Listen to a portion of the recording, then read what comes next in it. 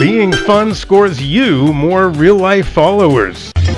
The doctor is in. It's On Call with Dr. Howard Smith. Contrary to urban legend, the best-liked kids are not always the best-looking, athletic, or smartest. They are the most fun. Psychologists at the Florida Atlantic University and Montreal's Concordia University performed a longitudinal study on 1,273 preteens 9 to 12 years of age. The data revealed that being fun, stimulating other kids with upbeat creativity and sometimes mischievous behaviors is a peer magnet. The poster child for fun is Ferris Bueller. The school principal hates him, but... I think you're wrong. Oh, well, he's very popular, Ed. The sportos, the motorheads, geeks, sluts, bloods, wastoids, dweebies, dickheads. They all adore him. They think he's a righteous dude. Fun leads to status.